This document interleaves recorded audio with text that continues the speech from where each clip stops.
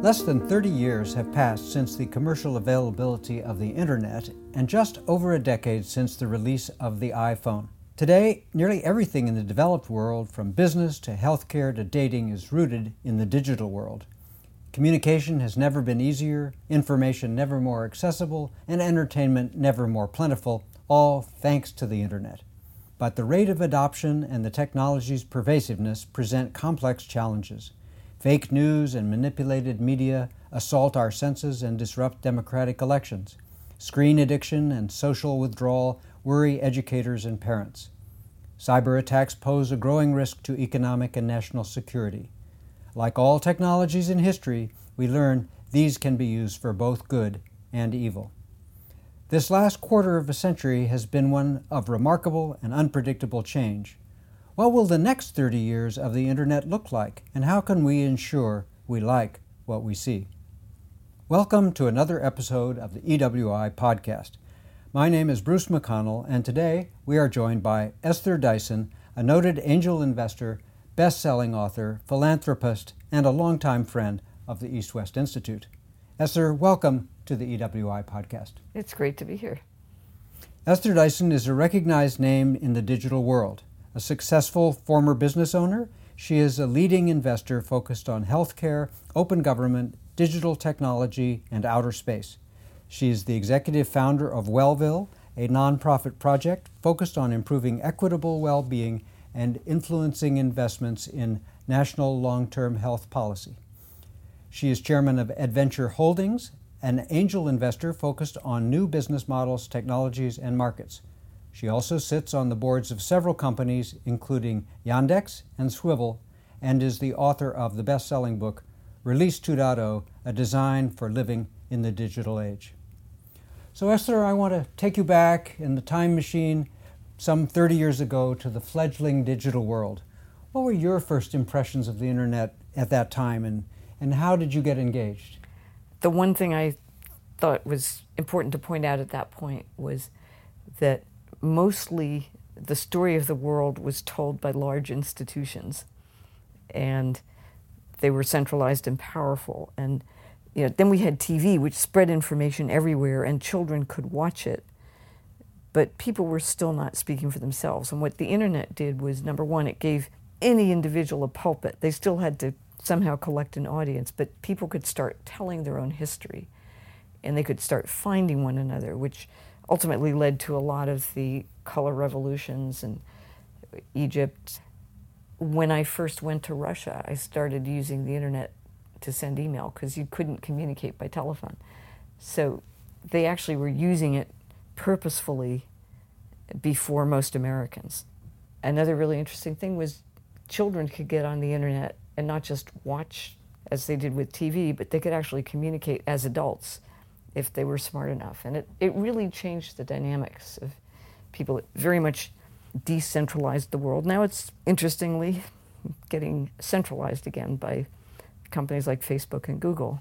But it upended a lot of the power structures of those days. It really undermined authority, it increased transparency, but it also increases the transparency of things that aren't true, so to speak. We'll get back to the question of the big tech in a minute, but let's talk a little bit about the early days of idealistic view. We had an idealistic view in those days. This is going to be, as you say, a liberalizing thing. It's going to democratize the world, and now we see it is being used by authoritarian states to take it in a different direction. Yeah, I mean, the authoritarian threat was quite visible then. At that point, they weren't as good at using the Internet, but that was pretty clearly going to happen.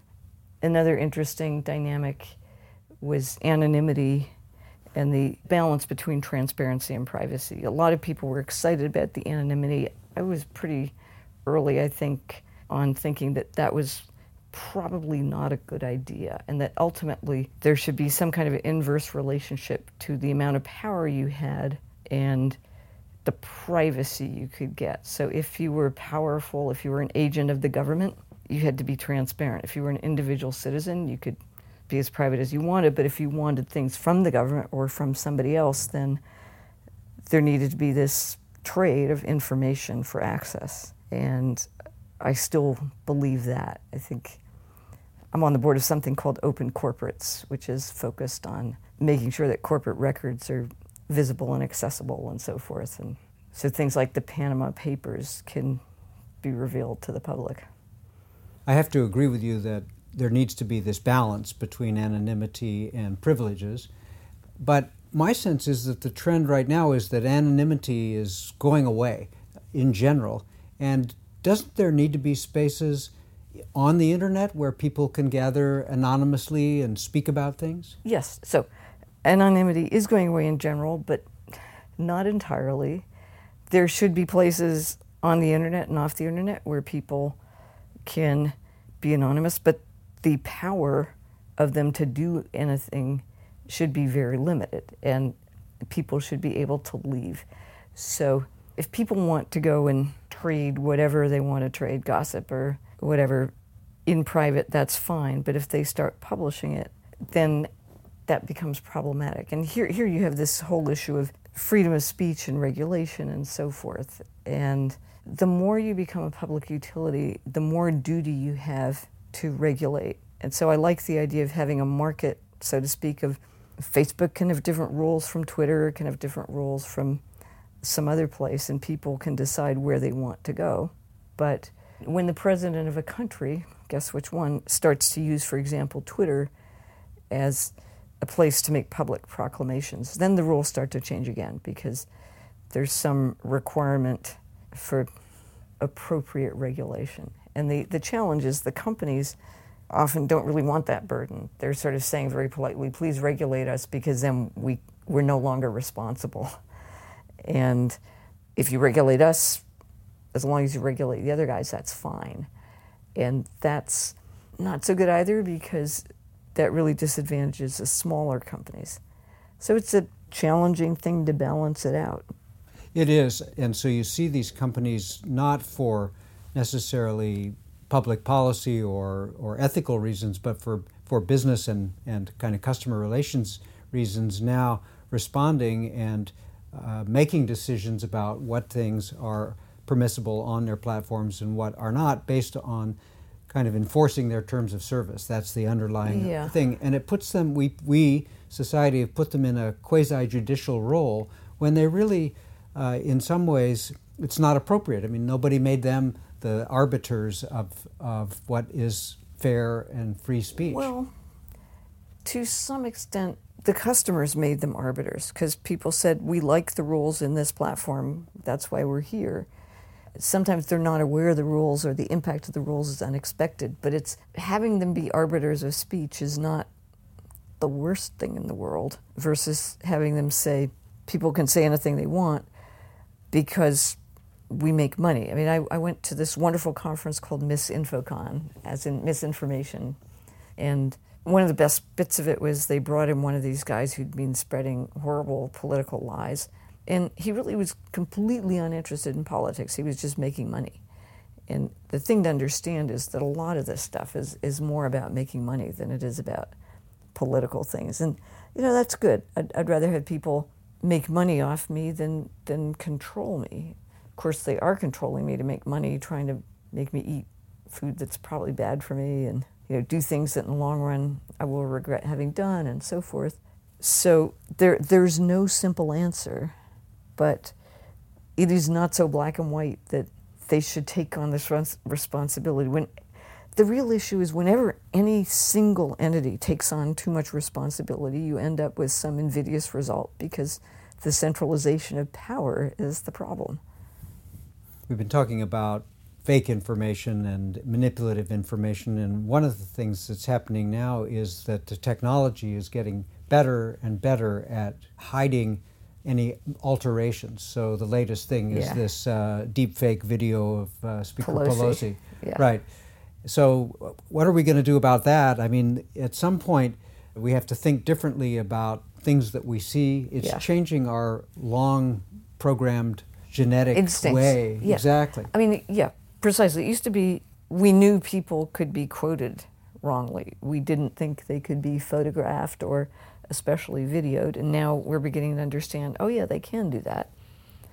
The problem is it often doesn't make people seek the truth. It makes them just not believe in anything at all.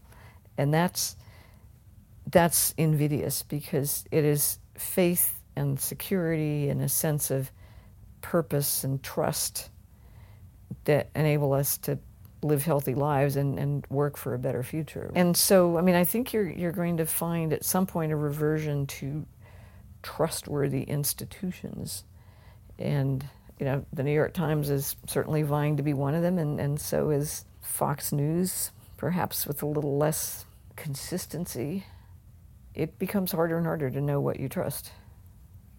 I couldn't agree with you more. I mean, I think we continue to go closer backwards, if you will, to what's a trusted brand, where can you get the real information, if that's what you want. If you want to just be entertained by fake videos of Nancy Pelosi, then it's a different story. Well, yeah, this is the challenge. We're becoming a society of short-term entertainment rather than long-term belief and purpose. And you have to wonder if at some point there will be some, call it cultural, religious, kind of non-neoliberal, non-economic reversion to, we want values of truth and faith. Right. Well, we can hope for that, I think, at least in part. Let's go back to the question of big tech. So the House Judiciary Committee is holding antitrust investigations. Speaker Pelosi warned of the, quote, unwarranted concentrated economic power in the hands of a few is dangerous to democracy. Elizabeth Warren is also pushing back. Is it time for a breakup? Do we need to have revisit the trusts, the railroad trusts of the last century, or the big telcos? I'm not sure it's time for a breakup, because you just end up with metastasizing things. And if you look at history, more companies die of slow suicide than of murder or somebody else doing it to them.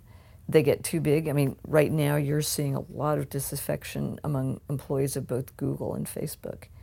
So to some extent, the thing I would do is focus much more on the business model. So companies start out with DNA. There's the founders. They're usually young and idealistic, and they create this thing and they hire people and the company grows, and slowly the metabolism takes over. And when the metabolism is our customers or advertisers or politicians or what have you, and the people who use our service are merely basically product for the customers, that fundamentally perverts that original DNA of good intentions. And it's subtler than just breaking something up, and it's more challenging. That maybe there's some kind of requirement to change your business model. And I don't know exactly how that would work. I mean, I would love to see Facebook suddenly say, hey guys, you are our customers. We're going to charge you all $40 a month in the US and $10 a month in the emerging world, and we're not going to take money from advertisers. Imagine. Well, you mentioned earlier that these companies are becoming more like utilities, and in our country anyway, we tend to regulate utilities because the market doesn't allow competition. With a utility, in a lot of cases, it makes more sense economically to have one or a few providers. Is that the situation we are here, and do we then need to have a Internet Utilities Regulatory Commission? Not really, and that was sort of the point I was making. I'd rather allow for competition to erode their power than give them some privileged. I mean, this is what happened with AT&T. It was a utility, and then they broke it up. But it would have been better simply to allow the competition to erode AT&T's place. I mean, what I probably would have argued against was the acquisition of Snapchat and Instagram. So there's something about a merger that's more problematic than the growth of a single company. And you do want to regulate various kinds of anti-competitive behavior. But I suspect that Amazon is eating into Google's advertising revenues. And we'll see what happens with Facebook. But I don't think we need to break the thing apart for the competitive landscape to be very different within 5 years. It is true, as you said earlier, that it's hard for new entrants to come into this market. These are such big companies, and it's all about the network effect. So it's hard. I couldn't start a Facebook today. I couldn't. No, it would be hard to start a LinkedIn today. But you could start something else that will erode part of it. I mean, it's just like Amazon getting into the advertising business, and business models will change. Again, if I were going to regulate something, it would probably be more around the business model than around the entities. And I would certainly go after disclosure and lies and lack of transparency and stuff like that. But more the actual behavior than the entities. Well, and I think the things you're suggesting, the government already has tools to do that. You can deal with things like that. Fraud, for example, fraudulent statements through the FTC. You can do antitrust on mergers. So. And they should be doing that perhaps a little more vigorously. There's this whole issue around supply chain, not just for were these goods made in Pakistan by child laborers, but advertisers regularly disclaim, oh, we can't help who advertises on our site. Well, yes, you can. There are contracts, and you can follow the contracts, and companies need to take responsibility for what happens, for who's advertising on their sites, and for the disclosure those advertisers make. I mean, when I go into Macy's, that's very old, but have these little nooks and crannies where different brands have these little shops. And the store that owns that real estate can't say, oh, I'm so sorry that we were selling counterfeit goods on the 5th floor. You know, hey, they rented the space. You had an obligation to make sure that they were selling the real thing. And in the same way, you had an obligation to vet your advertisers. Let's go to another domain, out of the internet and into outer space. You have a long history of experience and interest there, someone who trained to be a cosmonaut a few years back. How are we doing in outer space these days in exploration, in satellites? Is it going to have its moment? Well, this is really interesting because this month was quite exciting in terms of space. When I trained as a cosmonaut in 2008, 2009 in Star City outside Moscow, the only way for an American who was not part of NASA, part of the government, to go into space was, in fact, to buy a seat on Russian capacity through a broker company called Space Adventures, in which I was an investor. And that's what I did.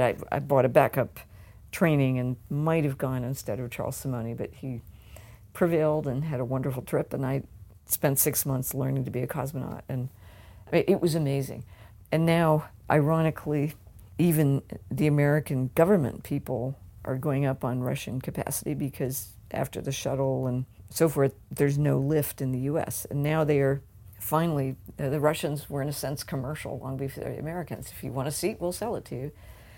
The Americans are trying to rebuild their own capacity to go into space using private sector like Elon Musk, which is great.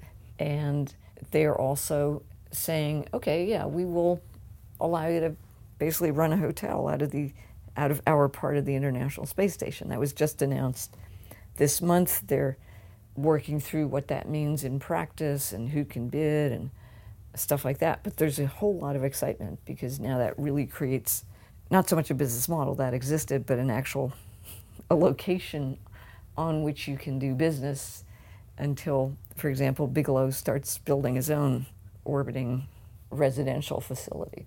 So it's really an exciting time for people like me I personally want to retire on Mars. I'm not ready to do that yet, and it's not ready for me to do it, but that's pretty exciting. Now, Elon and his crew need to start delivering, but the private sector is doing a great job and doing it, let's be candid, faster than NASA would have. It's one of those cases, maybe sort of like the internet, where the government ended up starting it, and now the commercial side has taken it over and is taking it over. Well, the commercial side takes over the boring stuff. It's sort of like space cargo and inner space. The government is still doing the Mars part, despite what Elon says, and it's certainly funding it. But it is exciting. The government makes these long-term investments, and then the commercial sector comes along, and things begin to blossom. Yeah, I remember when when the internet started, there was a huge scandal because some salesperson had used the internet from Digital Equipment to send an email soliciting people to buy the DEC equipment stuff. And the notion of having like SpaceX on a rocket offended a lot of people. I think it's just great. That's true. It's an awkward transition, but it makes the future really move towards us much faster. One other space issue, we have a proliferation of satellites out there now. You can see them at night. Yeah. A lot of data coming from those. What's happening there? Are we're gonna be more and better informed about what's going on? It's a piece of transparency maybe that is really out of control in a sense that's very democratizing. Yes. So not the information we create, but the information we are now able to see. Yeah, that's really exciting. Again, it's sort of one step beyond we saw the whole Earth as a little marble. Now we can see the whole Earth and all its data richness and get a much better sense of what's going on, whether it's ice caps shrinking and trees dying, or how many cars there are parked in a store's parking lot so you can see how business is, or who might be stealing your lumber.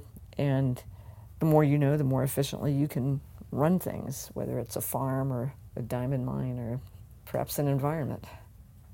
So, as we mentioned, you're connected and the executive founder of Wellville. What a great name. What's that about? So Wellville is a 10-year nonprofit project to work basically with 5 existing small communities to help them make themselves dramatically healthier places to live and to raise children. And the purpose of it is, from the point of view of the 5 communities, they want to be better places to live. Everybody wants that for themselves and their community. Our purpose is to use them as examples, as models, as inspirations, as evidence to try and change. This is fairly ambitious, and we will not be alone. We're going to have, I hope, lots of allies. But to change people's thinking around health, we keep thinking of healthcare as a cost that usually occurs when you've lost health. And what we want to do is invest in health so that you don't lose it, because it is so expensive and painful to recapture it, and you usually can't. Whereas there's a whole lot of evidence that somehow has not persuaded people that if you invest in keeping kids healthy and building their resilience, that pays off for the rest of their lives, both for them and for society as a whole. If you're a rich person who doesn't want to pay taxes, you shouldn't be paying taxes for these poor people to be sick on your dime and to go to jail and get addicted. Why not invest a little more up front to keep them healthy? They'll buy your products, they'll work in your companies, they'll be happy, they'll create a nice world for you to live in. And we've become such a short-term culture. And I started this in 2014 and, kind of knew this in general, did not know it quite so intimately. And this was about a year or two before the whole opioid crisis blew up. There had been the crack crisis, but the opioid crisis concerned rich white people and got a lot more attention. So I started reading about addiction, and I initially thought, oh yeah, Facebook addiction, that's a clever metaphor. But now I believe that addiction is a thinking pattern. It's not the subject that you're addicted to. If you're addicted to drugs, you have an additional physical issue, but it's really that short-term gratification thinking. And so it's around desire. It's not around pleasure, because you desire that pleasure, it's never quite delivered. So short-term desire is addiction. Long-term desire is purpose. Everyone moves up and down that spectrum, but if you have a troubled childhood, you tend to move towards the shorthand. You become more vulnerable to addiction, to committing crimes, to all these like short-term thinking things. And obviously, if you think long-term, you think about your descendants, your children, your own, let me get educated so I can have a good job. But it's not just people. We keep running into organizations in these communities that are addicted to pilot projects and to grants. And of course, you have people in Silicon Valley who are addicted to exponential profits. exponential growth. Profits are great. They're permanent sustenance. But this obsession with, I want more growth, more year, it's simply unachievable, and it's got that same addictive sensibility to it. And of course, you have politicians who are addicted to votes and to power and so forth. But it's the institutions need to do the behavior change as well as the individuals. And the institutional behavior change makes it possible for individuals to live in an environment where parents have the time and the lack of stress to be good parents and so forth. So we're just humbly trying to change that mode of thinking, and we're hoping that by 2024 we'll have found a few more allies. We're not alone in thinking all this, but we have the luxury of 10 years. It's ironic, you talk about long-term thinking, so you need the 10 years. For me, this is the headline of part of this talk anyway.